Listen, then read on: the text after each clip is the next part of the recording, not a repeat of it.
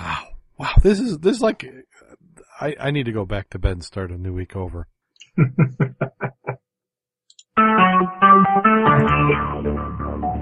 Talk shoes. Recorded live. Scuba Obsessed, the weekly podcast. We talk about all things scuba diving, from cool new gear, places to dive, and scuba news.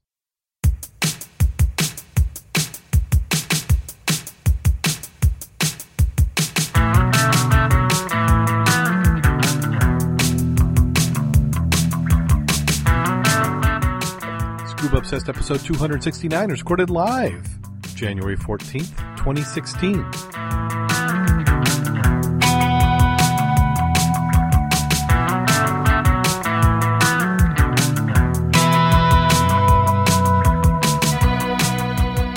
Welcome back to Scuba Obsessed. I'm Darren Gilson, coming to you from the west side of the state of Michigan, where we have been building ice, except for the last 4 hours where it suddenly got warm. Joining me this week, we have Mac, the dive mentor. How are you doing today, Mac? I'm doing very well, keeping warm. God, could you believe the weather? It seems like that's what we always talk about, but it was... It was 41 last Saturday when we did the chili dive. Uh-huh. And the next day it was 28. The next day it was 9. Yes. Now today it's 41 again. Tomorrow's supposed to be 28. And for Saturday's dive, it's supposed to be down in the singles or low doubles. Wow. And the river's got skim ice. When you start getting below 13, 14 Fahrenheit, which is probably about 3 degrees Celsius, or maybe, okay. Yeah, somewhere around there. Well, 0 is 32. Yeah, 0 is 32, and it's like 2 point something per degree. So, you get negative 3 Celsius. It's starting to get into the nippy range. Yeah. Well, let's go ahead and jump right on into the news. We got quite a few articles ready this week, and hopefully my computer holds out. I made the mistake of not leaving it on, so it's decided it wants to patch everything right now. But we have an article out of Singapore. A company has been fined $125,000 over death of a former diver who drowned at work. An engineering company received the fine after one of its divers had been sent to clean the hull of a crude oil tanker. We're going to call Mr. TR, a former Indian Navy diver, was working on the MV Korikari. We went missing underwater on May 12th, 2012.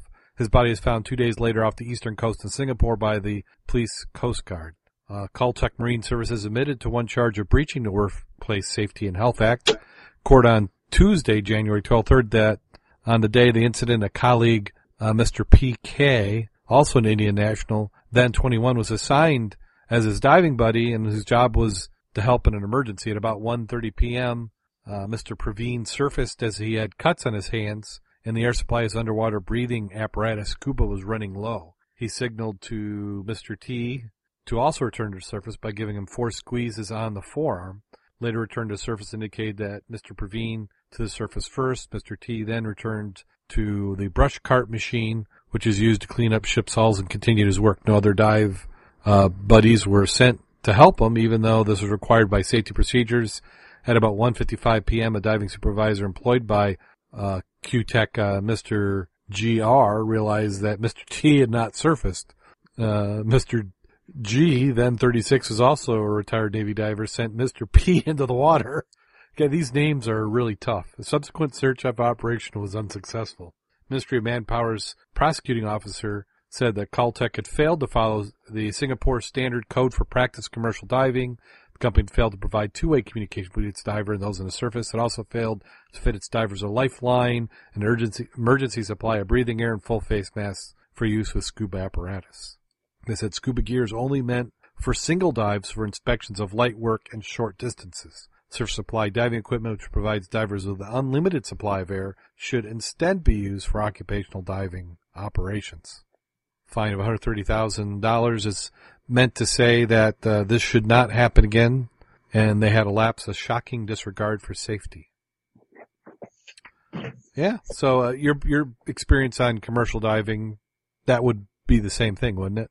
Yeah, nowadays, if you're doing that kind of commercial work, definitely you wanted to be on surface air with a backup bailout and communications. Yeah, so you have a comm talking to the surface. You're not.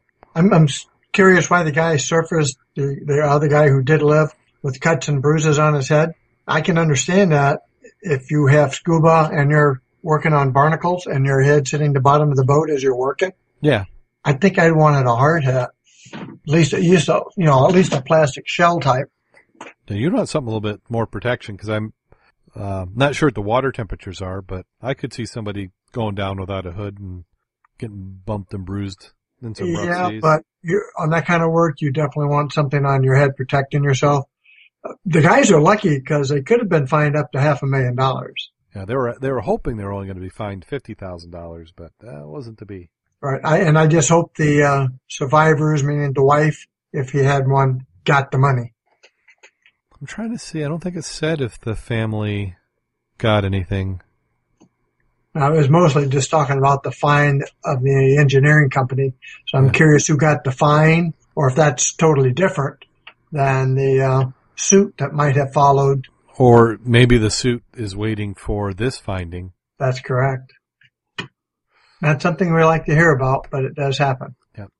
And I like to highlight it because as recreational divers, it's attractive for some to venture into that type of work, and you kind of have to understand there's a little bit different rules for commercial diving than recreational. It is, even the mom and pop shops. And it's interesting, depending on what you would call commercial work. If you go down, recover something off the pier, is that recreational or is that commercial?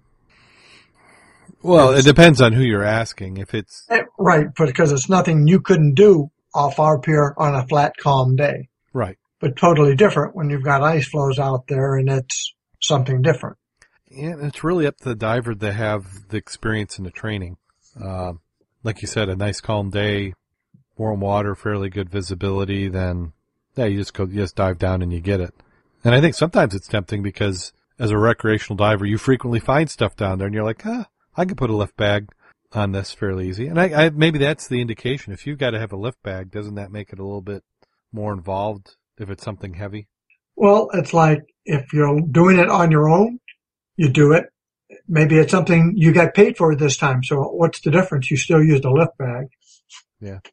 Sport and or commercial. So depending on what country you're in, the laws are really restrictive, more so than they are in the States. Here's an article from California Diver Magazine. They said that 2015 was a great year for tanks. PSI, PCI report that no scuba cylinders ruptured during the year. 3 years ago, they said that they were hoping to train 300 to 500 people, establish a goal of 0 ruptures. They surpassed the goal for the first time in 5 years, but they're not able to get through a year without at least one cylinder rupture. Many people did not believe it would be possible to reach a 0 ruptures goal. They announced that in 2015, no tanks ruptured. I'd be curious to know if they were saying that's because more people got VIPs. Well, when you start approaching none, and it depends on what number they came from. I mean, was it 5 a year, and now you went to none? And it also depends on what those 5 were. Right, because I've seen some tanks that did rupture, but that was secondary because they had been on a fire, cleaned up, repainted, resold, and then ruptured. Wow. Because the material had changed structure based on the heat. Yeah. Now, was that this year? No. Oh, okay. A couple of years ago.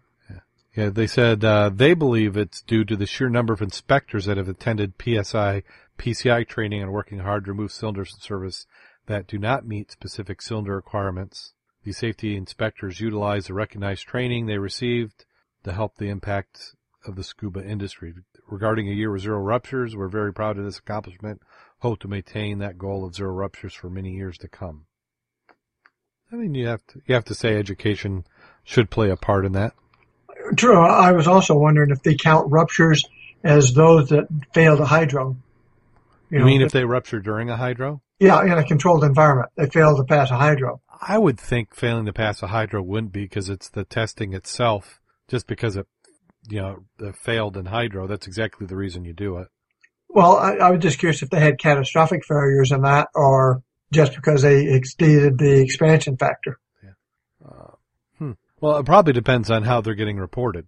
Yeah. I mean, if you're a hydro facility and you don't report a rupture that happens during hydro to anybody, then there would be no metrics for anybody to have. Or a catastrophic rupture, and it'd be interesting to see how do they know that there were none? Is it just because there wasn't any reported in the news? High probability, because you have an explosion or something of that noise level, Yes. it gets people's attention, and therefore people talk about it. Now, a burst desk isn't considered a rupture, is it? No, it's burst is doing its job. Yeah. And generally when that's happened, it's because you walked away and your compressor put a little more air than it should have, or you put it in the back of your car with the sunlight directly on the tank and it overpressurized a little more and go boom. Wow. Yep. I have seen both of those. Let's see. This one's out of Jamaica. They said Kellier is silent on questions around lobster licenses. The Jamaican Environmental Trust, JET, says silence has greeted concerns it raised to Aquaculture Minister Derek Kellier over the grant of 2 research licenses to 2 commercial fishing companies.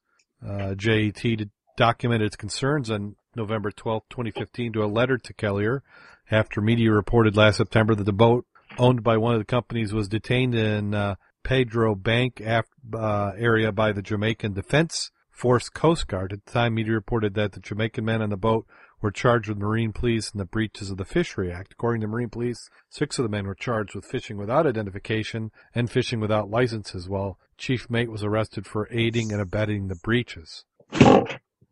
So what they're saying is that these licenses, they don't want them granted because the perpetrators have known to have been poaching. And it goes on and on. So that one's out of the Jamaican Observer. And I'd say it was in the show notes, but I have been really bad. I apologize to everybody who's been waiting for show notes. I haven't been able to get those out. I'm a mentor for the robotics team that my son and daughter are in, and it's like if I haven't been at work and I haven't been sleeping, it's been at that robotics competition. Preparing. This is one, Mac, that you provided. Climate change is forcing key bacteria into overdrive in the oceans. They said the bacteria let's see if I can. Tricho is how researchers do it, which is Trichodesminium. This is one of the few organisms in the ocean that can fix atmospheric nitrogen gas, making it available to other organisms. It's crucial because all life from algae to whales needs nitrogen to grow. The new study from the University of Southern California and the Woodhull Oceanographic Institute shows that changing conditions due to climate change could send Tricho into overdrive with no way to stop reproducing faster and generating lots more nitrogen. Without the ability to slow down, however, Tricho has potential to gobble up all its available resources, which could trigger die-offs of the microorganisms the higher organisms that depend on it. Breeding of hundreds of generations of bacteria over the course of nearly 5 years and high carbon dioxide conditions predicted for the year 2100, researchers found that increased ocean acidification evolved Tricho to work harder, producing 50% more nitrogen and growing faster. The promise that these amped-up bacteria can't turn off even when they are placed in conditions with less carbon dioxide. Further, the adaptation can't be reversed over time, something that has not been seen before in evolutionary biologist. Worrisome, the marine biologist, says David Hutchins, lead author of the study. Losing the ability to regulate your growth rate is not a healthy thing. Last thing you want to do is be stuck in these high growth rates when there aren't enough nutrients to go around. So losing a strategy to struggle to survive. Said it needs phosphorus and iron, which also exists in the item in the ocean in limited supply with no way to regulate its growth. The turbo-boosting Tricho could burn through all the available nutrients too quickly and abruptly dive off, which would be catastrophic for other life forms in the ocean that need nitrogen to produce survived. And they go on and talk a little bit more about it. Does not sound like a fun time in the future if this continues. Yeah. You're talking massive die-offs. And we're talking about one bacteria. I'm just wondering, are there other bacteria? Because what's the density of this bacteria? How is it? It's a disaster. How common is it? Are there other, it's going to be competing with other bacteria. You almost have to look at the system as a whole. This is a focused study on a particular bacteria, which is, it's valuable because you need to understand how that works, but I would like to see a little bit broader picture. Well, I liked it because it was University of Southern California, and Woods Hole. I don't think you can get any better than those two organizations. No, they do some good studies. Yeah. Wow. Here's one. Divers clean up the failed Florida Reef project from the 70s. And we've covered this one a few times over the years. Fort Lauderdale, Florida. There's an attempt going on to, I don't know what you call it, just pick up the reef. What they had done is they had placed old tires to make a reef open that coral would grow on them, and all they ended up with is a bunch of tires littering the bottom of the ocean. It's a massive 35-acre graveyard of old tires. It started as a way of getting rid of tires that were clogging up landfills in the 1970s. Up to 2 million tires buried by metal caps were dumped, or bundled by metal clips were dumped into the ocean to create a reef. Hopes that it would spur coral growth, attract fish, all for good for the environment. Good idea, bad outcome. Clips rusted away, tires broke free, storms and constant ocean currents kept the tires moving, dragging along, damaging the fragile living reef nearby. Right now it's just a wasteland. Tires everywhere. Now we need to correct it before it does any additional damage. They said the tires have spread to. They're as far away as beaches of Fort Lauderdale. They said this is surrounded by seemingly endless mound of tires. It says he slings them into lines hauled up by a crane. He can fetch as many as 600 tires on a good day. It's a race against time. Pat Quinn, a natural resources specialist for Broward County, says if they don't get them out of there, the tires will be there forever. So far, Florida state funding will bring the number of recovered tires to about 160,000, not enough, experts say, to protect the reef 7,000 years in the making. The pictorial says it all. Yeah, it's just a really sad-looking pile of tires. It's what you'd think they are. It's like, imagine a tire's worn out and at the end of their life just sitting in the bottom of the ocean. I wonder if the clips had not eroded, or if they'd had another mechanism to keep them together, if being bunched together would have enhanced their ability to support other life. Well, it seems like somebody would have shown a photo somewhere of coral growing on tires if it worked at any spot. Because the picture shows them flat, like you covered a football field with them, just flat. Yeah. I wonder if they're just too flexible where they move, like maybe the rubber's not a good surface for coral in the first place, and then the fact that they're rubbery, that they move and damage any coral that's next to them. Because you look at it, and it's just like if you threw a bunch of Cheerios in the bottom of a sandbox. Yeah. They're just sitting there. Get them out. They said it's not enough, so they get 160,000 out. How many do they have in there? 2 million? Yeah. Yeah, they weren't shy about putting them down to begin with. Somebody thought they had a payday, it sounds like. They probably got rid of It sounded garbage. like a win-win situation. You got rid of junk tires on the surface. You put them to a place that's going to make a good reef. Everybody wins. Well, in this case, it didn't happen. The only guy who won was the person who didn't need to deal with tires another way. Now, this is what they should be using. They should have been using whale skulls. Prehistoric whale skull discovered in Virginia swamp. Wow, that's a nice tooth. Oh, yeah. Wow, look at that. And I haven't seen one that color. Articles from scubadiving.com, and that is carbon black. I was watching football, right? Yep. The giant tooth of megalodon shark was found by Jason Osborne. The whale shark skull that Osborne discovered appears to have tooths that mark it from this prehistoric shark. Fossilized whale skulls were estimated to be more than 5 million years old. It's riddled with massive shark marks that are from a famed megalodon shark. The best part, it could be an entirely new whale species. Diver and paleontologist Jason Osborne. Now that's a combination. You're a paleontologist and you're also a diver? When I did career day, that was not on the list.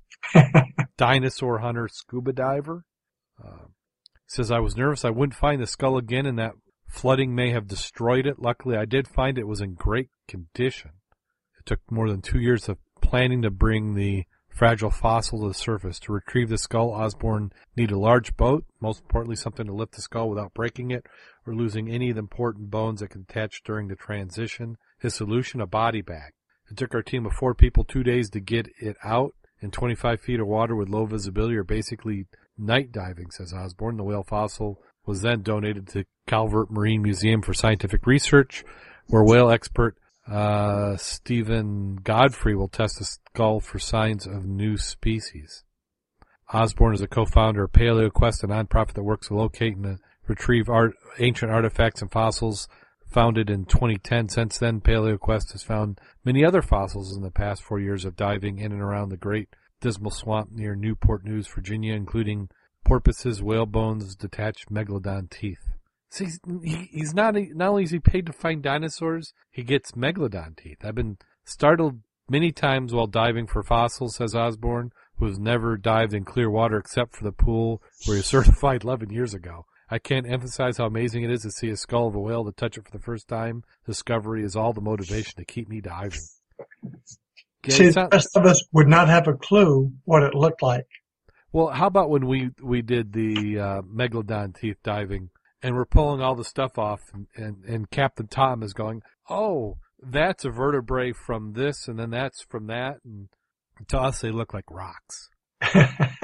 Funny looking rocks, though, now. Yeah, the teeth you can get, the rest of them just doesn't. Well, the vertebrae weren't too bad, the big sections. Mm-hmm. It's the other bones that they said this is part of a rib and this is out of this. Well, how about the ear? It's the ear bone, yes. Yeah. And there's a lot of ear bones. Just kind of like they collect. It's almost like it had sifted and sorted. A lot of that, it was quite interesting to play with that stuff, though. Yeah. I really enjoyed that.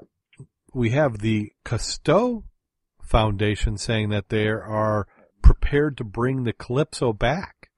In the beginning of 2016, the Calypso will be getting a whole new life 20 years after its accident in Singapore. If you don't remember, the Calypso was in Singapore. I think it ran into another boat and sunk. They transported it back to France, and they've been working on trying to bring it back. Cousteau Society bought the ship from Lou Guinness in order for it to be a living representative of the ecology sailing of the oceans of the world.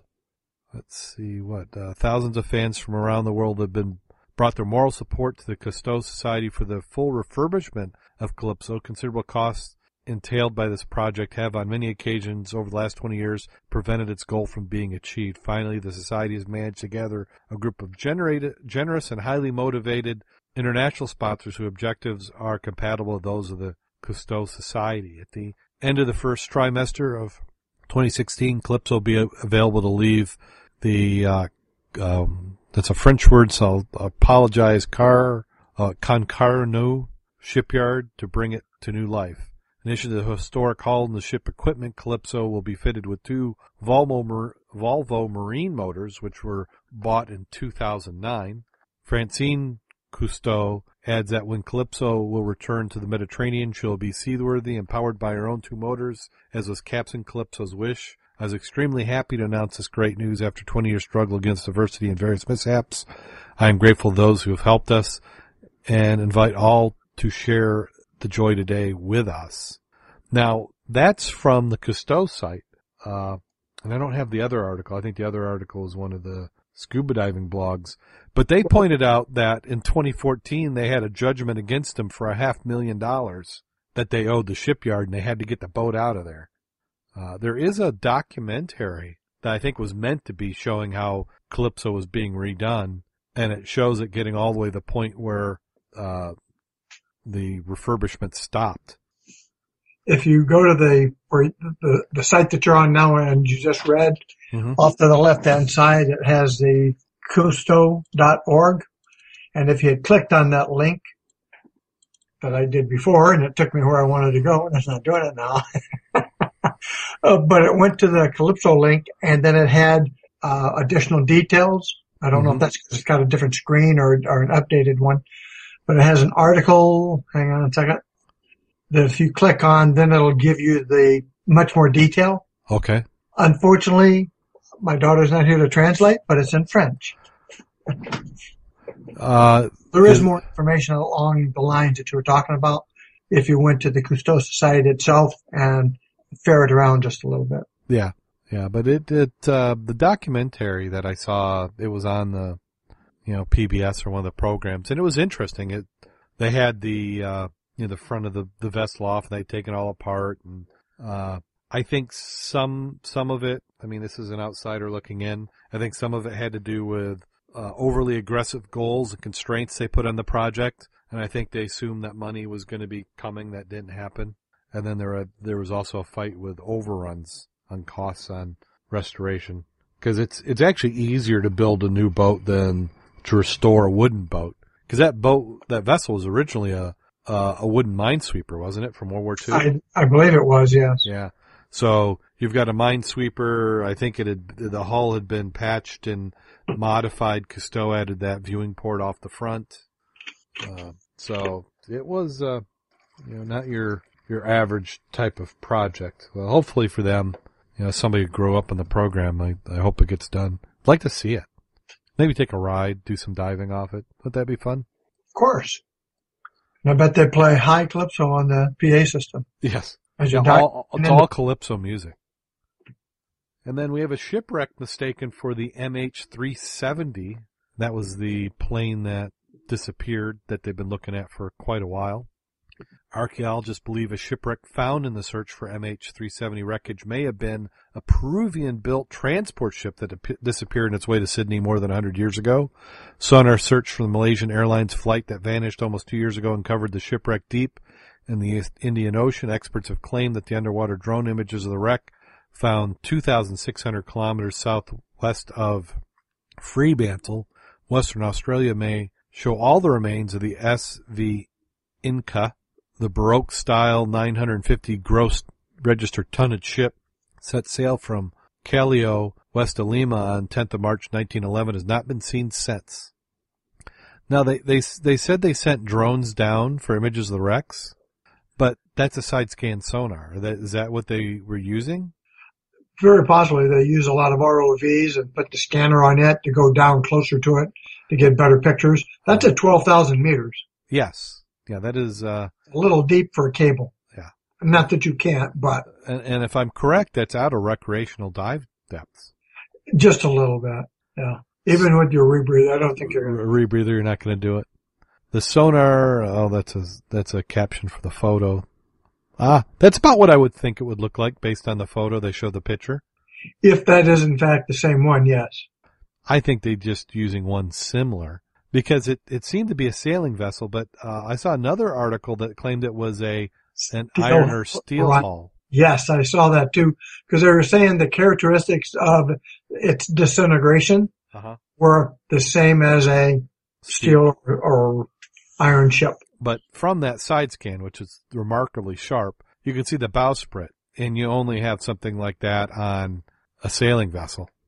So that image makes sense. So this is now in 1911, why would you not have, would you have motors though too? Well, some you do, because if you look at the picture, on the right-hand side in the background, you'll see stacks from other vessels. Yeah. I just blew it up to look at it, and there's stacks, I'm assuming, from steamers. Yeah, because on the Great Lakes, there's a few transitional vessels where you had wood clad in metal. You might have an engine, but you're also doing sailing.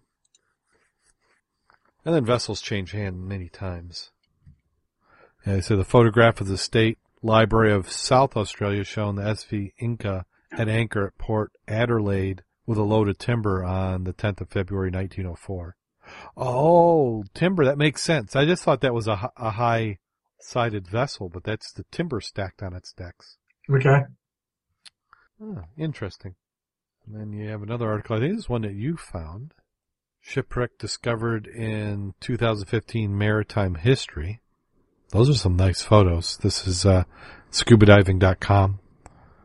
Always like airplanes, and this was a good one. They talk about exploring one plane wreck is good, but 150 is better. So if you're out there in the Pacific Ocean, Marshall Islands, 150 World War II aircraft found in 130 foot of water. And that's 130 feet, so you still have the pressure of that depth, but the clarity is amazing.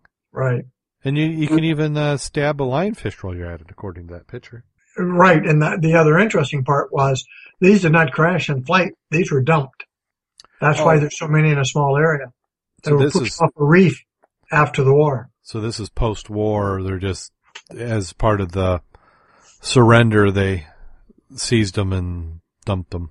Yeah, it doesn't give the classification of the types, but quite interesting, though. And that is a really good picture of a lionfish right in front of it, isn't it? Yeah. Now, 130 feet. Do you think that was intentional, that it was only that deep? I think it was proximity.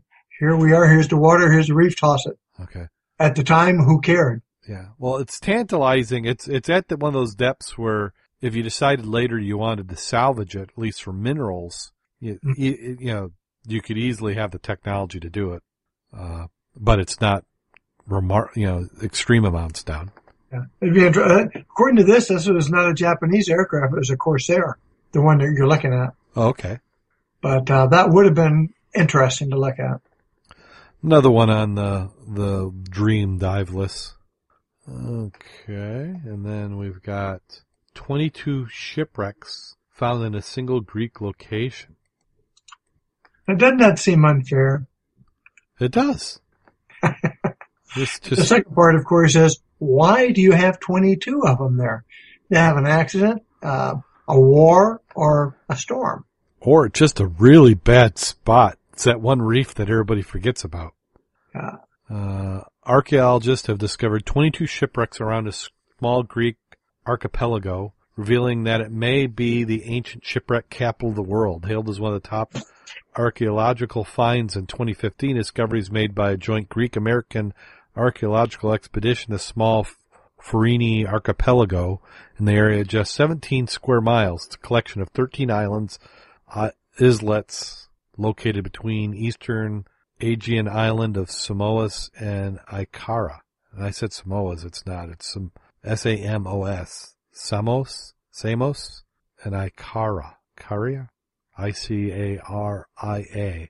Surpassing all expectations over only 13 days, we added 12% of the total known ancient shipwrecks to Greek territorial waters.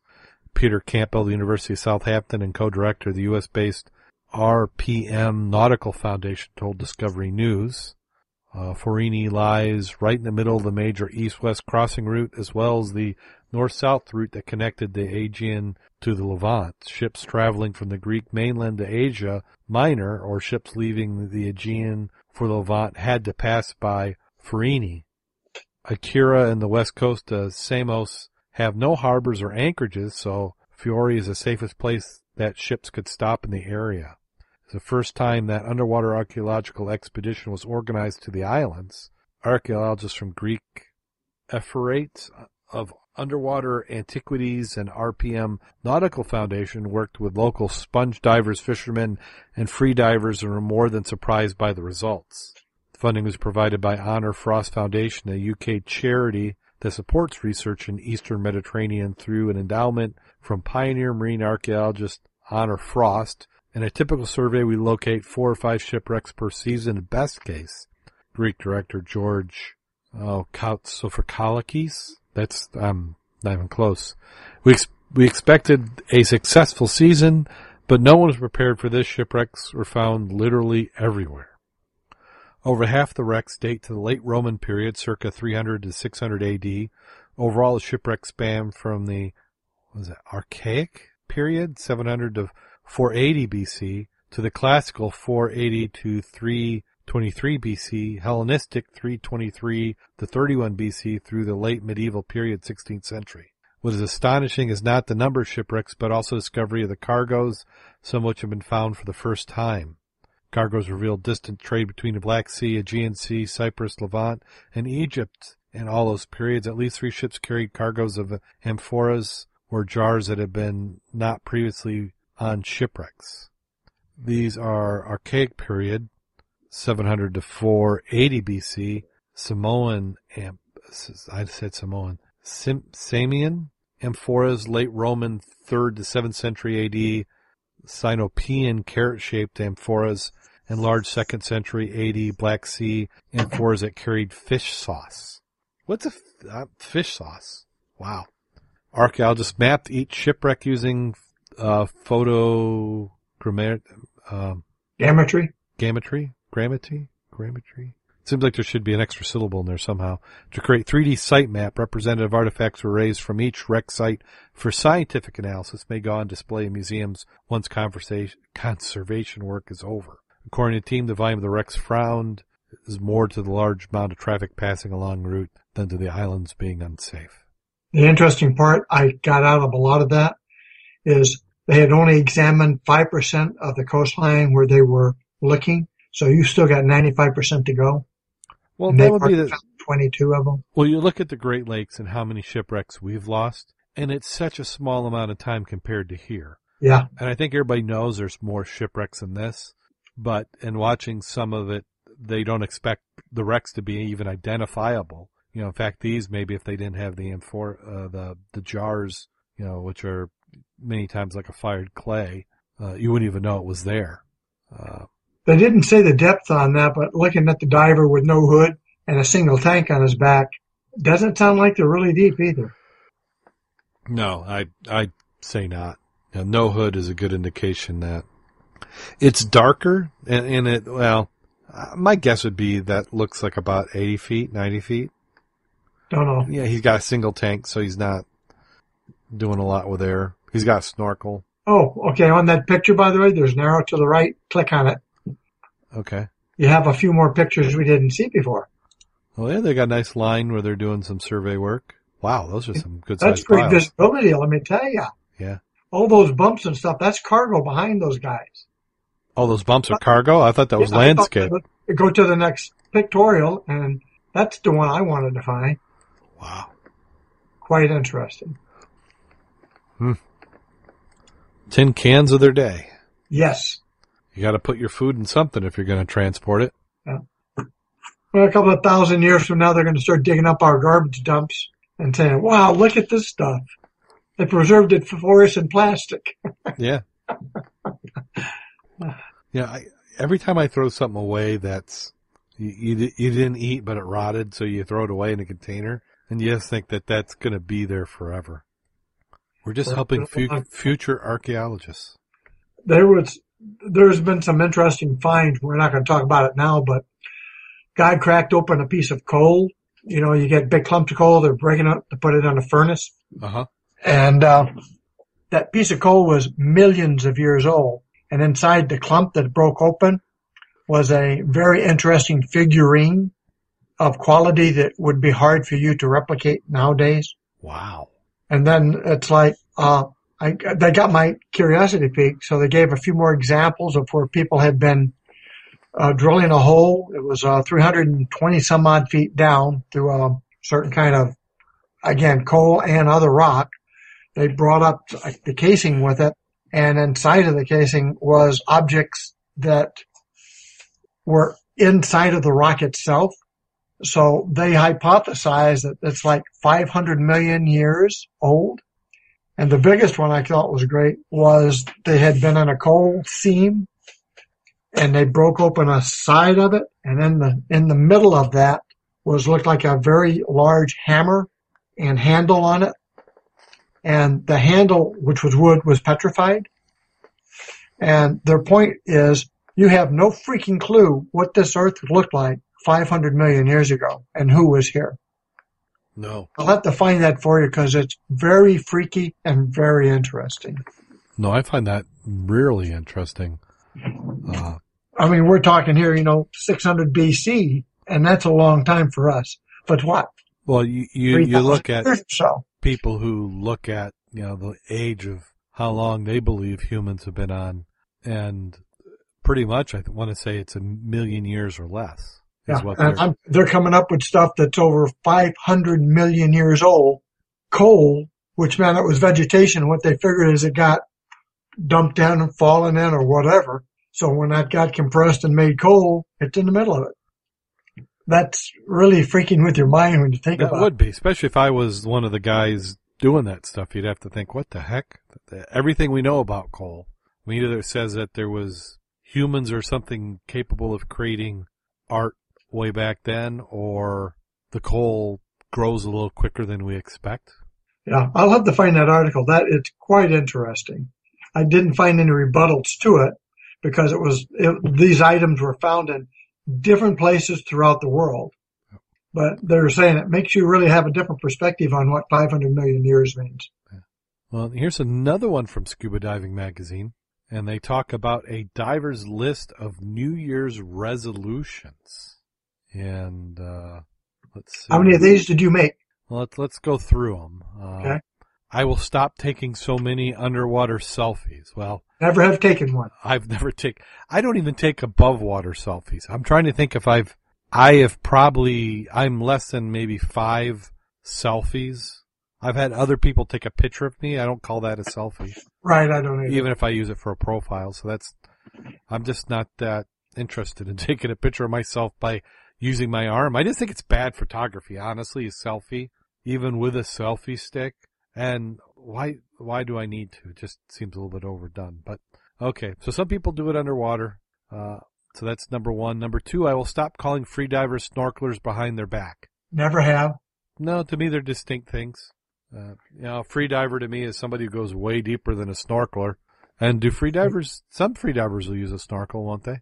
Well, if you're on the surface, you're way out, you're breathing, then you do your dive. Yeah, but freediver and snorkeler is completely distinct. And I think typically a freediver is doing, my opinion of a freediver, and I'm sure freedivers will do things that may overlap with snorkelers, but a lot of times, at least lately, it's been popularized how deep they're going. I think most guys who did free diving were hunting for food and, fish. Yeah. That's when I think of free divers. So you had the original sponge divers were free divers. Yeah. Number 3 is I will visit a new local dive site. I can probably see that, yeah. Yeah, I would. That would be on my list all the time. Yeah. Always looking for a new site. 4, I will dive more often to manage stress. That is very true. And I was thinking about that this week. I will stop exaggerating the size of the whale shark I saw that one time, even though it was huge. Now, the thing I think of, and this would be an interesting study for somebody, is I think it's impossible for us who live above the water to accurately see something underwater and know how big it is. I think you have to compare it next to something. I don't think that you can visually. I think that'd be an interesting test to do. Put 4 objects in the water, have somebody take a look at them, and have them describe to you how big they are, and then document it and show what the difference is. Yeah. Because I think we tend to see things, I think just the way our visualization is, everything looks larger underwater, which could be a good tip for certain people. Let's see, 6, I will stop referring to beginners on the boat as chum. That one's good. I don't know. I haven't heard anybody call beginners on chum, but I have not been on a shark diving boat. I will find a new buddy, but forever love my old one. Yeah, I guess. We're always, the more the merrier. Bring on as many dive buddies that we can get. I'm sure some people have number 8. I will not have any drinks the night before a dive. I don't think anybody in that club drinks. Or, maybe a beer.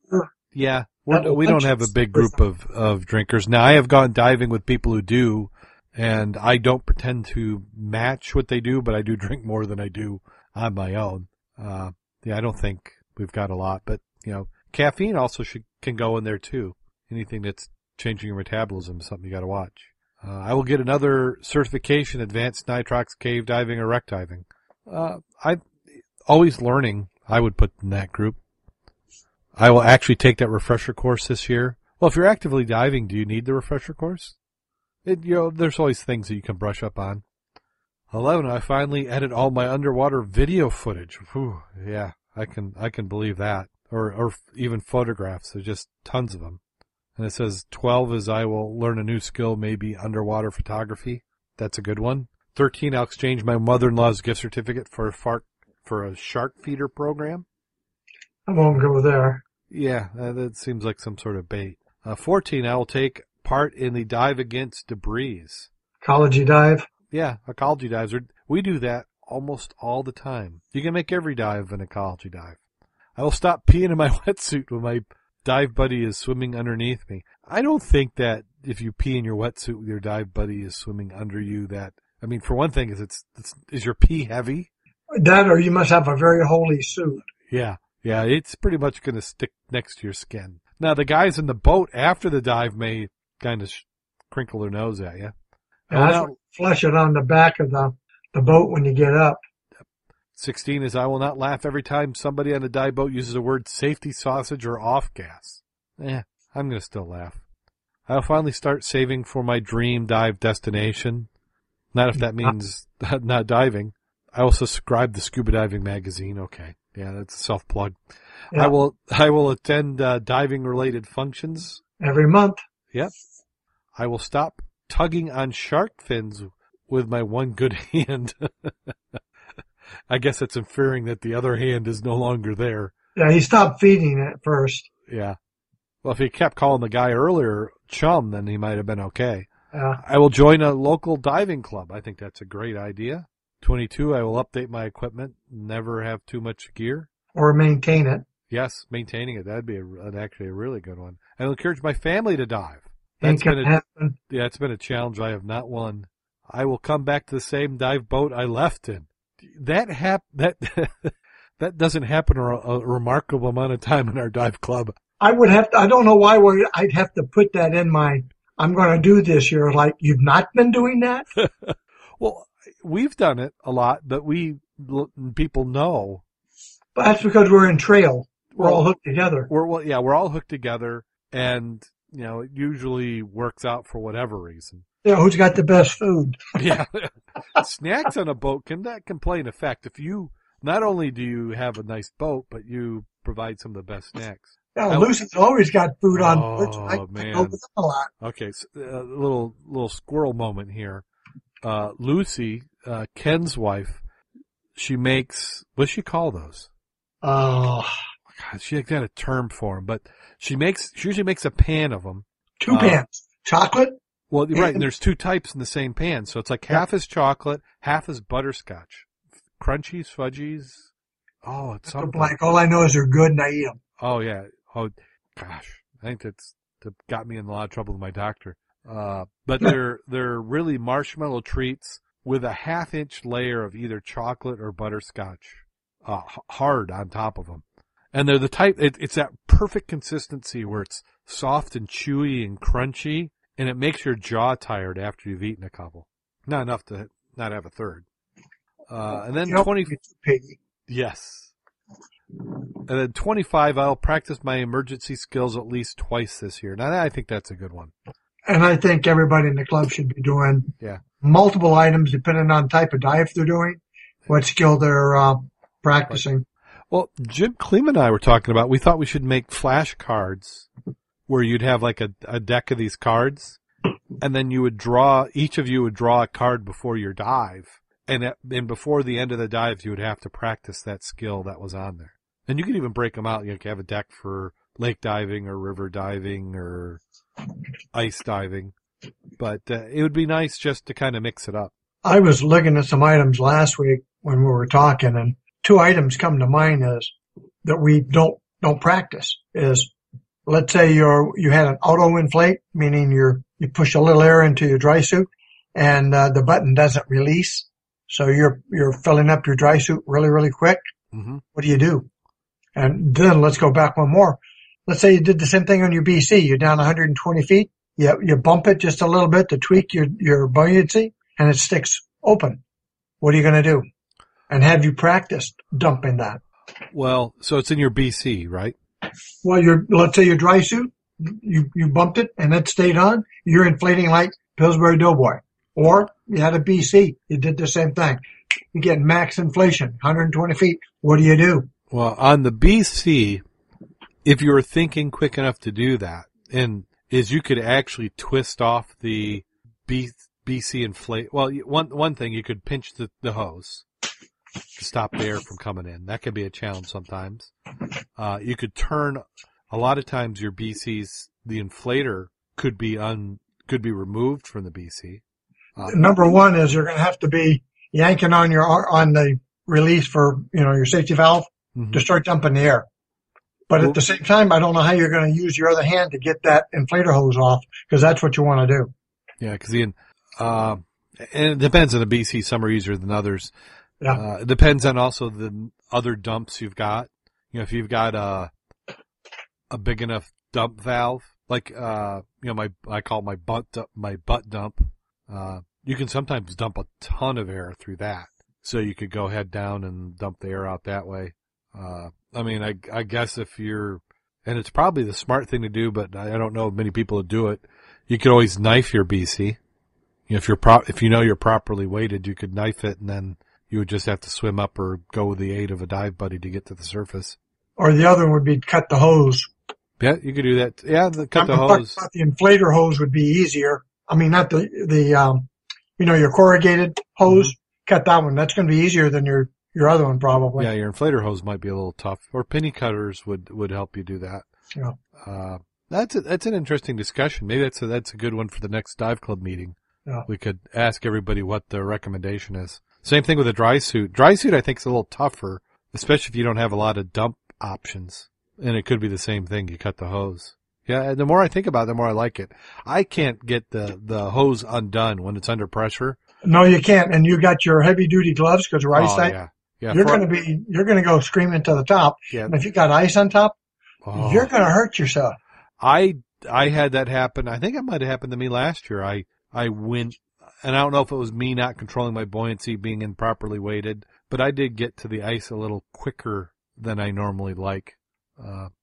That's a good one to practice on. And for those in the southern, warmer waters, you can, if you're not diving with gloves, you can sometimes get that inflator off even when it's under pressure, but with gloves, it's a challenge. And these things, you've got 2 or 3 seconds to come up with the right answer and do, otherwise you're rocketing. I just thought I'd toss that in. That's a good discussion item. I like that. Down the road. Yeah.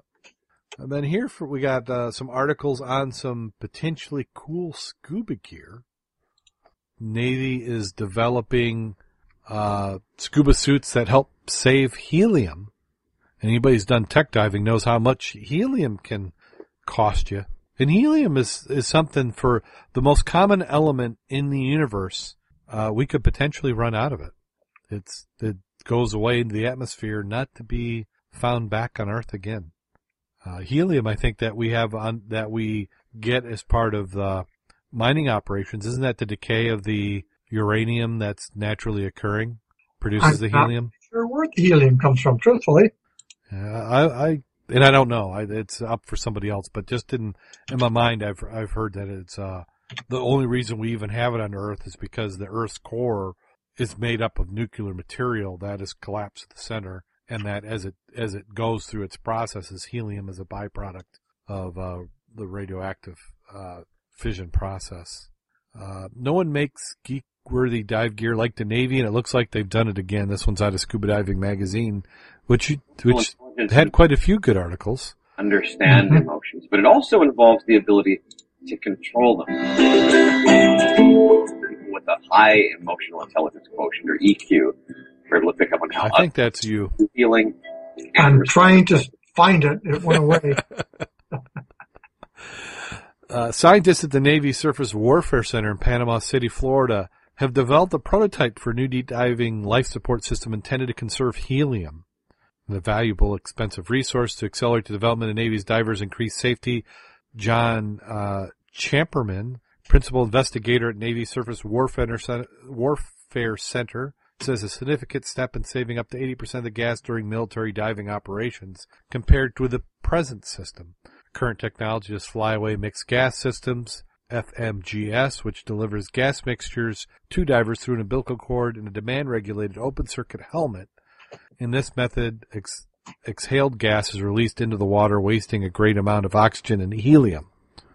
The new rebreather system uses an umbilical-fed breathing loop that allows divers' exhaled carbon dioxide to be recycled by returning back through the helmet instead of into the water. Rapid 3D printing technologies were used to mold and cast the complex loop shapes to integrate the helmet and the rebreather. The new system modifies the current helmet and rebreather. Prototype analysis and testing have shown drastic reductions in helium consumption as possible. This according to Champerman. Testing a new prototype system indicates that the full range of FMGS diving is supportable with Navy life support requirements, and that several life support characteristics are improved, including extended emergency come-home gas duration. The new life support system is a step towards the Navy's initial response diving initiative, the goal of which is to support faster recovery of objects in deep water. Examples of recovery efforts include disabled submarines, rescue survivors of capsize, retrieve materials from accidents before the ocean current sweeps them away. The IDR goals is to allow human divers to perform work that requires human interventions at depths of 600 feet within 36 hours of being deployed.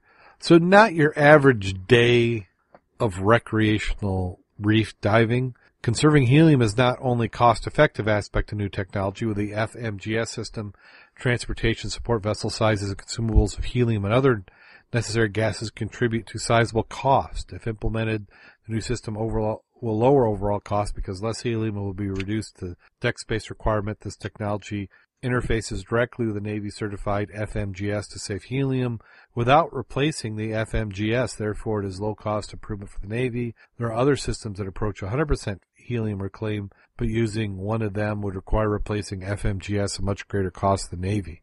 Now, how do you get 100% recovery? Would you have a helium scrubber and a closed loop system? Sounds like something of that nature. So this one is not, is this a rebreather that they're talking about? I mean, is that the simple thing? It sure looks like that. It looks like a rebreather, but they're mixing, it's a rebreather with a helmet. So I'm trying to think of why is this new? Or is it just that they're prototyping it to make it fit within their operating envelope? Well, normally, another thing I can think of is instead of using bottled gas, working off of a submerged vehicle of some type, they're making it self-contained. Or is this one of those leaky valves? So they've got an open circuit helmet, and they're modifying these helmets to be rebreathers. So that must be. So the current technology is flyaway mixed gas system, which delivers gas mixtures to divers through umbilical cord to a demand-regulated open-circuit helmet, which would be like what a commercial diver would be using, other than you're bringing your gas as opposed to surface supplied. And that every time you exhale, even though you haven't used it, you're breathing it out. Now, in a rebreather, you scrub the carbon dioxide out.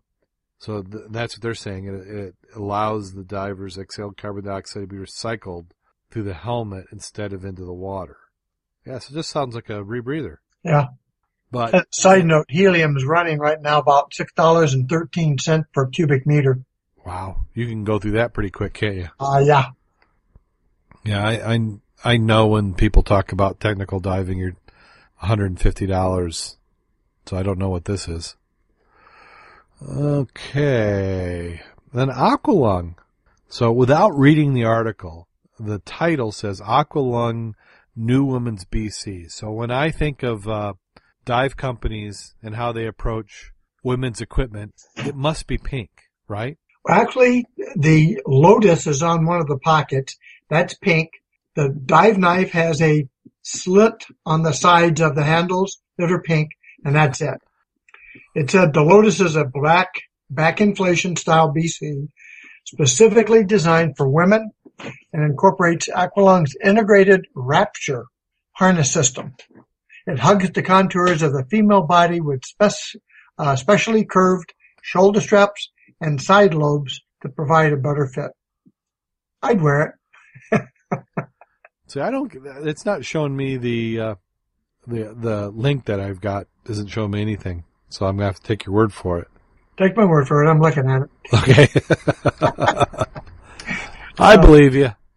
And it talks about the integrated weights are held in with their Sure-Lock 2 mechanisms, which is better than my Ziploc, or not my Ziploc, but my Velcro latches. I keep losing mine, by God. Cool. It looks nice. Now, this was Aqualung? Yeah. Wow. I like this website. Was it Nautis Expo?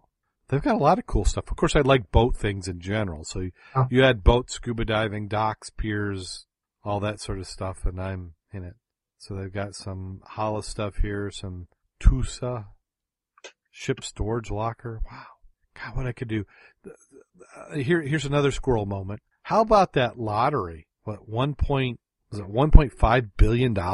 Yeah, something like, $480 or 90 million per of the 3 people that won. Wow.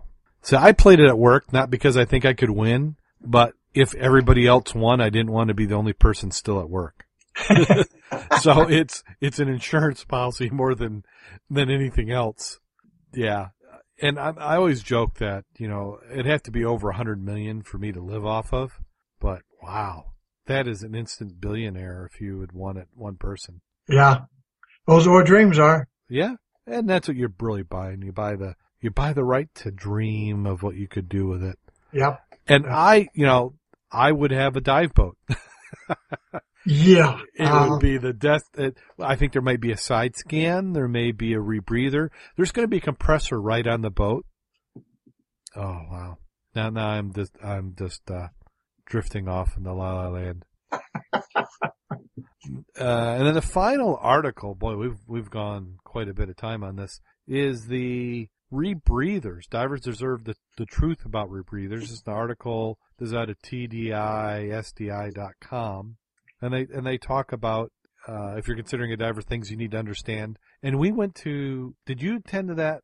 I want to say it was at Ford Seahorses. You went to that one. I went to the one up at, okay. And they had the guy, it was, I think it was a Dive Right, manufacturer's rep who they sell rebreathers. And the whole point of the program, I won't say the whole point, but one of the things he was talking about is he did the presentation as why you should not buy a rebreather.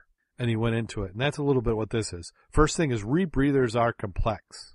And then the text is not really. While rebreathers are technical pieces of equipment, they operate using the same basic concepts, replace oxygens that the diver metabolizes, remove carbon dioxide the diver produces, and repeat as necessary. Each manufacturer's unique way of doing it, but the basic concept is the same. And I really don't think each manufacturer has that unique of a way of doing it. The plastic pieces, the hoses may be slightly different, but you've all got a scrubbing material. You either hand packed or you buy a cartridge at the vendor manufacturers and your gas goes through it and it scrubs it out. I think really though what they meant from that aspect though is it's not that the technology is complex. There's a lot of parts and pieces and you got to put them together. You got to make sure they're clean and you got to pay attention to what you're doing every single time you dive and while you're diving. That's what I think they meant by complex, not, right. Yeah, it removes oxygen, carbon dioxide, blah, blah, blah. Well, let's face it, attention to detail. Diving is an extreme sport. You're going into an environment you can't live normally. What's the best free diver? How long can they be underwater? 5 minutes? Maybe a little bit more? We're underwater 30 minutes without touching the surface, 50 minutes, an hour. So you're in an environment that doesn't really go well with you. So you have to be careful about that equipment. So rebreathers require a little bit extra maintenance. It's just not a large volume of air compressed that you breathe off of. It's doing additional things. So it is complex compared to open circuit, but not unreasonably so. A rebreather is only a tool to be used on rare occasions to dive is beyond the capabilities of open circuit. Every every proficient rebreather diver I know dives the rebreather 90% of the time or more. I think Bob may do 5 or 6 dives with us throughout the year in the middle of the summer, or maybe river dives where they're a little shallow for how he likes to run his rebreather, or if he's having his rebreather worked on. And then I know that sometimes when he's diving with his wife, he'll go open circuit as well. So they're both open circuit. But in general, rebreather divers are diving that rebreather all the time. The more proficient you get with it, the more you understand it. Plus, it's a maintenance item, so you might as well use it. And then another one that they've got in here is rebreathers, a tool that should be reserved for divers that need them. And I'm going to agree with the article. I think that rebreathers eventually, if we fast forward 20 years, it may exceed 50% of the divers. Or at least that's what manufacturers are hoping for. There's still some technology things that need to advance to that point. I think cost needs to come down a slight bit. I can't see... A slight bit? Well, the rebreather on its own will come down. I think a $2,000 rebreather, because what's an open circuit? You buy your 2 tanks, a good regulator, and a dive computer, and I spent over $2,000 for that. Now we have ice to contend with, so it's ice ready. But rebreather divers, I think if you got that down to $2,500, including training, I think that's the kind of the price point rebreathers need to hit. But the cost per dive needs to come down. Your sorb needs to be, and I'd say $20 for a weekend would about do it, wouldn't you say? Well, I don't know what it is now. I think it's probably $50, $60 for a batch of sorb, depending on how you get it and where you get it from. Yeah, and if you pack it yourself, you get repackaged. Now, here's something I've heard a lot of people talk about, 5 years ago, but I haven't heard it so much recently. It says, your rebreather is trying to kill you. A lot of instructors were pitching that because they called them death machines because they saw what happens when one thing goes wrong or the diver's one mistake and people were dying. But the new systems is the machine's trying to keep you alive. It's improper assembly or poor maintenance or just being lazy, which will do that for you, which can happen to open circuit too. It's just rebreather will happen quicker. 5-minute pre-breathe will validate scrubber performance. It says this has been a recent hot topic for years. Divers and trainers believe that conducting a 5-minute pre-breathe correctly could detect CO2 bypass due to incorrectly assembled malfunctioning unit. A recent study published by Diving and Hyperbaric Magazine indicates that this is not necessarily accurate. While the study does not in any way recommend a diver does not conduct a pre-breathe, the reasons for doing so and the results for pre-breathing have been redefined a bit. A pre-breathe is part of the diver's pre-dive checklist, essential to verify function of the gas additive system, monitoring system, electronic functions, etc. However, cannot accurately rely on the pre-breathe to evaluate CO2 absorption. The complete study can be read here, which this is on the TDISDI.com website. Interview with Dr. Simon Mitchell by Pod Diver Radio. So one of the other podcasts, they have something talking about it. Yeah, because I didn't realize that was pre-diving. I always thought it had something to do with making sure that you had everything hooked up right. This is an interesting article, but it's good to read it and then go read all the comments because the guys who are using these all the time identify where they agree and disagree a little bit on what they're saying here. So my point for putting this in here is when they talk about 5-minute pre-breathe, if you're not a rebreather diver, you're not going to know what that means. So it's a good item to come and read this and then look at the comments from people who are using it. A diluted flush will adequately validate a cell error. It's techniques that they've identified that if you're, again, using one, it's how you check to make sure your electronics are working. Right. But by the same token, it talks about, but you always can't do it that way because if you do it this, you sometimes create another error in a different way. And it's one of these, you need to be reviewing it. The one I agree here is checklist are for new rebreather divers. I'm so amazing that I have mine memorized. I think the number one item they're talking about is like Pilot. I have a checklist. I use it every single time. Do I know it? Could I run it by heart? Probably yes. But I run it every single time because I'd like to go up and I'd like to come back in control. The same here. Well, and the thing about a checklist, especially for something that's important, is that it's a constant. That checklist is a best practice. Everything on there is something that you should do.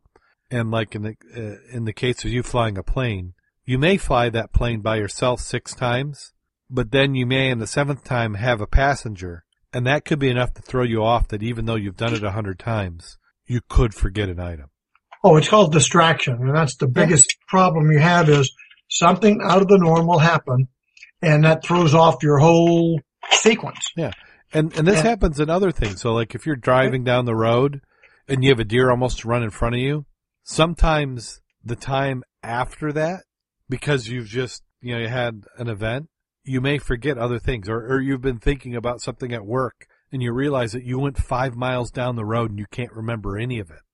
So that's a reason why checklists are good. But again, if nothing else, we should print this one out, the site. So if you're a breather or thinking about it, this is a very good article to read. And then, of course, read the comments from the heavy-duty people who responded to it. Yeah. See, the thing, if I had to do, what is my impressions of a rebreather, is to be a rebreather diver, you have to dive a lot. If you're diving 6 dives a year, I would not recommend a rebreather for you. If you're diving 40 dives a year, I think it could make sense.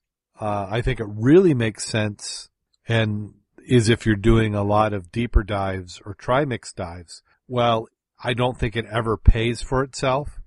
I think the economy of scale can be attractive for an active diver doing deep dives.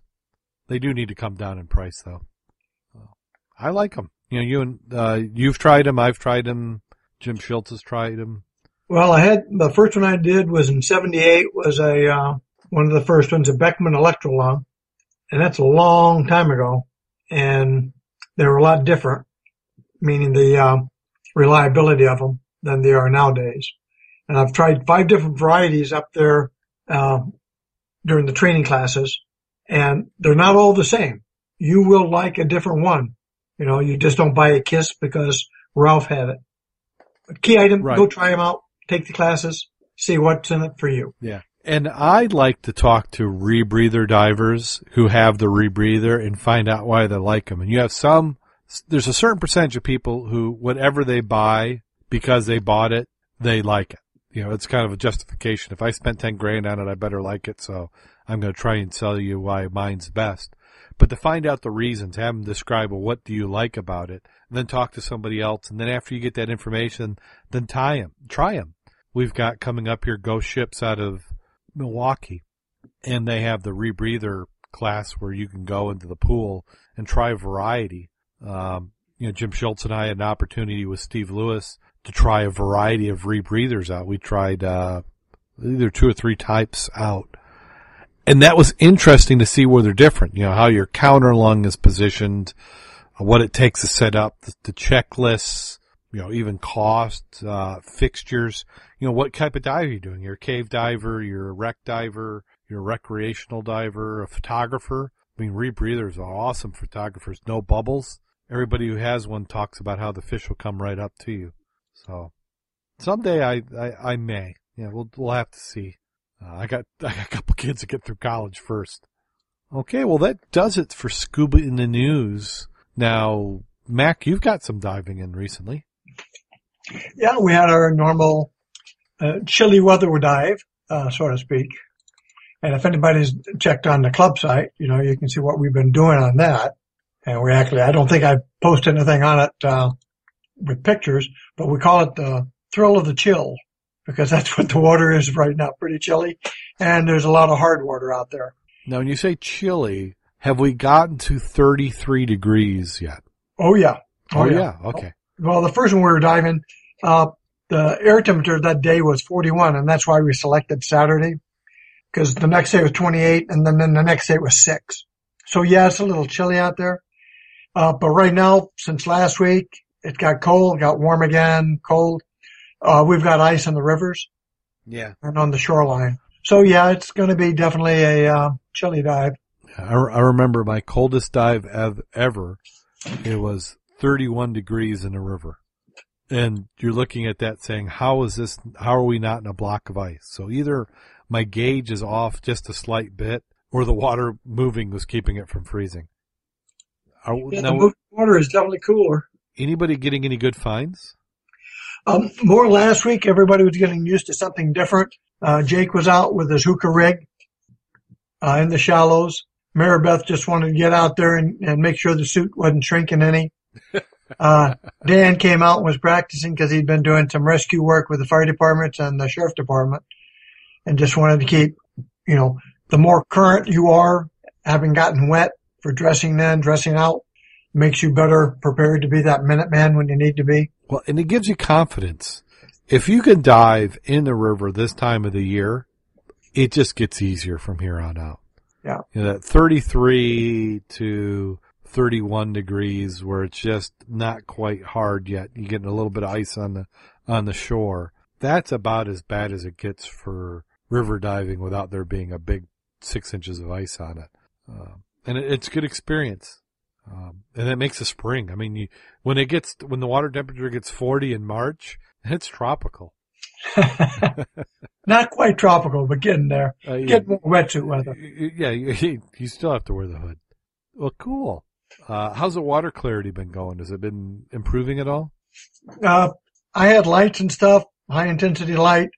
I probably had 5-foot vis, a lot of turbidity in the water because it currents pretty fast. The further you went out, the more you needed weight. I was playing with a 28-pound anchor keeping me in position. So it's not a fun dive until you go back to within 20 foot of the shore. Then the current cut down that you didn't need the anchor to keep you in place. Okay. Seems to be a good time. Oh yeah. I don't know when the next time I'm going to have a dive in. As I talked about this with the kids and the robotics, I'm pretty much packed up. I may have to just schedule something, but I need to make sure that everything still works anymore. Well, those suits have a tendency to sort of shrink if you're not careful. Well, I am on a very aggressive diet per my doctor. Basically said if I didn't do that, there was going to be a whole bunch of medication in my future. So I have gone carb free, or about as close as you can get to it, which sucks, by the way. I had dreams, like, in the old 50s, not that I was alive in the 50s, by the way, but they had the clips of the dancing food at the movie theater for intermission to go the popcorn and stuff. Well, I had that happening in my dreams for like wedding cake and marshmallows and sugar. I woke up, I'm like, this is unbelievable. It's like the carbohydrates are come to me. It was unbelievable. And that went on for like a week. I couldn't stand it, but I have purged myself of sugars and I've lost a little bit of weight. Unfortunately, I'm only down to where I was a couple of years ago, which is an accomplishment, but that's what's bad. 2 years ago, you're like, crap, I'm never going to get that bad, and I got that bad. So I'm on the downward trend, but I've got a long way to go. Exercise and no carbs, which again sucks. Well, when you go diving with us, you'll just eat what we do. Coffee maybe, and soup, because that's what we've been having after the dives. Soup is okay. I'll do a little carbs in soup. I have allowed myself, if a family member is having a birthday, I will have a tiny bit of cake. And I've done pretty good. I'm just not losing weight as quick as I would think for as amount of changes I've had. But, hopefully that will help me a little bit. I need to get diving too. That exercise will help. Especially in the cold water, you burn more. You do burn more. I've heard other people talk about it. I never really burn that much in the cold water. At least I didn't think. I'm kind of like a walrus. I've got that blubber layer that helps. Well, keep going back to the wetsuit. That'll help turn it off. If I wear my old wetsuit, I mean that is pretty scary looking. I've still got it, a little ventilated. So this Saturday you're talking about a dive, or is it Sunday? Saturday. 1 o'clock, Merrimont. 1 o'clock, Merrimont. I'll have to think about it. There's a chance I could diverge over that way. I'll have to see what the family's planning. I got a note from Jim Schultz saying he's interested. I haven't talked to Jake and stuff. Be nice to have a couple of people out there. It's possible we might want to have some lines. Yeah, it doesn't hurt if you've got the risk of ice over certain spots. Yeah, and definitely the huge inner tube so you can't get pulled under. Yeah, I know a lot of people have had the flu, and I've had a little bit of draining and coughing the last 3 or 4 days. Probably a little too much information, but that kind of makes me not quite know. It seems like during the day I'm fine, but when I first wake up, I can tell that I've had a little mucus and it's a little coffee and stuff. So we'll see. Hopefully I can fight it. I got my flu shot this year, so that should be a good sign. Never hurts, I don't think. No, I don't think it does. Well, let's see any plugs we want to do. We have WRVO Radio, Reno Viola. Thank them for another year of covering us. I promise we will have a video podcast coming up here. I'm still working out the details. The audio podcasts have been kicking my butt. This new computer, I don't know what's going on. I blame part of it to being I need to leave it on more often than it does. The updates are killing me.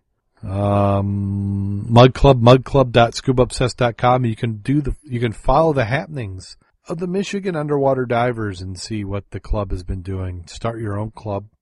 What else do we have? Do you have anything you want to plug, Mac? Well, again, February is the big month for Great Lakes Shipwreck Festival in Ann Arbor. And it's also the following week after that one is Our World Underwater in Rosemont, Illinois. That's a good one. And drop us a line if you're going to be there. If you want to be there and you want to say, hey, meet us, that usually I can go, hey, honey, I got to go because there's people coming who want to see us. Sometimes it conflicts with other things going on. Let's see, what else do we have? Oh, Scuba Obsessed. You can get to our website, www.scubaobsessed.com. The website is only about 5 months old, and I haven't updated, which I need to do. I apologize again out there. Somebody asked about the article on the fatal diving out of Australia, if you remember that one. We've got to get that link out there. And that'll probably be the first one I do because somebody asked for it. Let's see, Twitter, @ScubaObsessed. Usually once or twice a week we have some news articles we post, keep you interested in diving. And then also let's do some pitches from some other podcasts. You've got Diver Sync, Rich Sinowick's podcast. I think that's DIVERSYNC, or just type in Diver Sync and Google does a pretty good job of doing it. You've got Pod Diver Radio. They're still out there. They're a little hit and miss, but usually some good quality podcasts. They have some interviews. And then you've got Scuba Radio, which is another one. And if there's any other podcasts, drop me a line. I'm always interested to listen to others. The only reason we do this is because nobody else was. And we actually, I think if you have anybody you'd like us to interview, drop us a line at the show @Scuba Obsessed, and we will take a look at them and maybe get them on the show. I need to do some interviews. I like to do about one interview a month at least on people. I've got a few on my short list. And I didn't cover it in the news, but maybe we'll do it next week. Steve Lewis and Jill Heinherth and a whole slew of other people have been diving Bell Island again. They're turning that into a diving mecca for cave diving and I won't call it recreational because it's a little bit above that. But if you're a cave diver type of person and trying to make that a dive destination, Belle Isle in Canada. So are we ready for that time of the show? I'm guessing we have to be. We've missed a couple of weeks, so I'm dry. I'm ready for it. Okay, this one's going to be kind of a light one, but it's a joke nonetheless. This is posted. I think I was copied by one of our divers who remain nameless, and the post says, "I'm worried about crime, so I asked a friend of mine in Texas what I needed for my home. He said some 9mm, a couple of clips, and a box of shells, which I was able to put together pretty quickly. I'm not quite sure how a 9mm wrench, some paper clips, and a box of seashells is going to do me any good, but I'm hoping it will."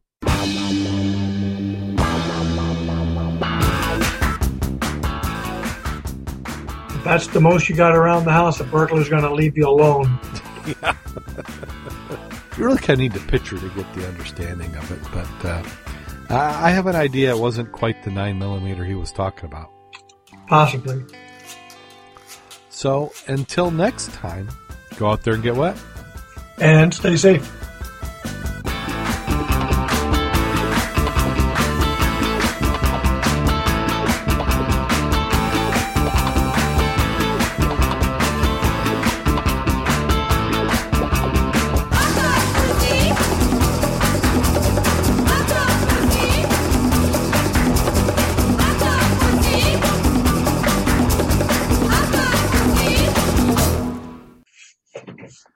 See, I will hit this. Whoops. I gotta grab the right mouse button. Ooh, we had St. Louis salmon there for a while. Oh. And I hit stop and it didn't do anything. It says stop recording failed. Wow. This is like, I need to go back to bed and start a new week over.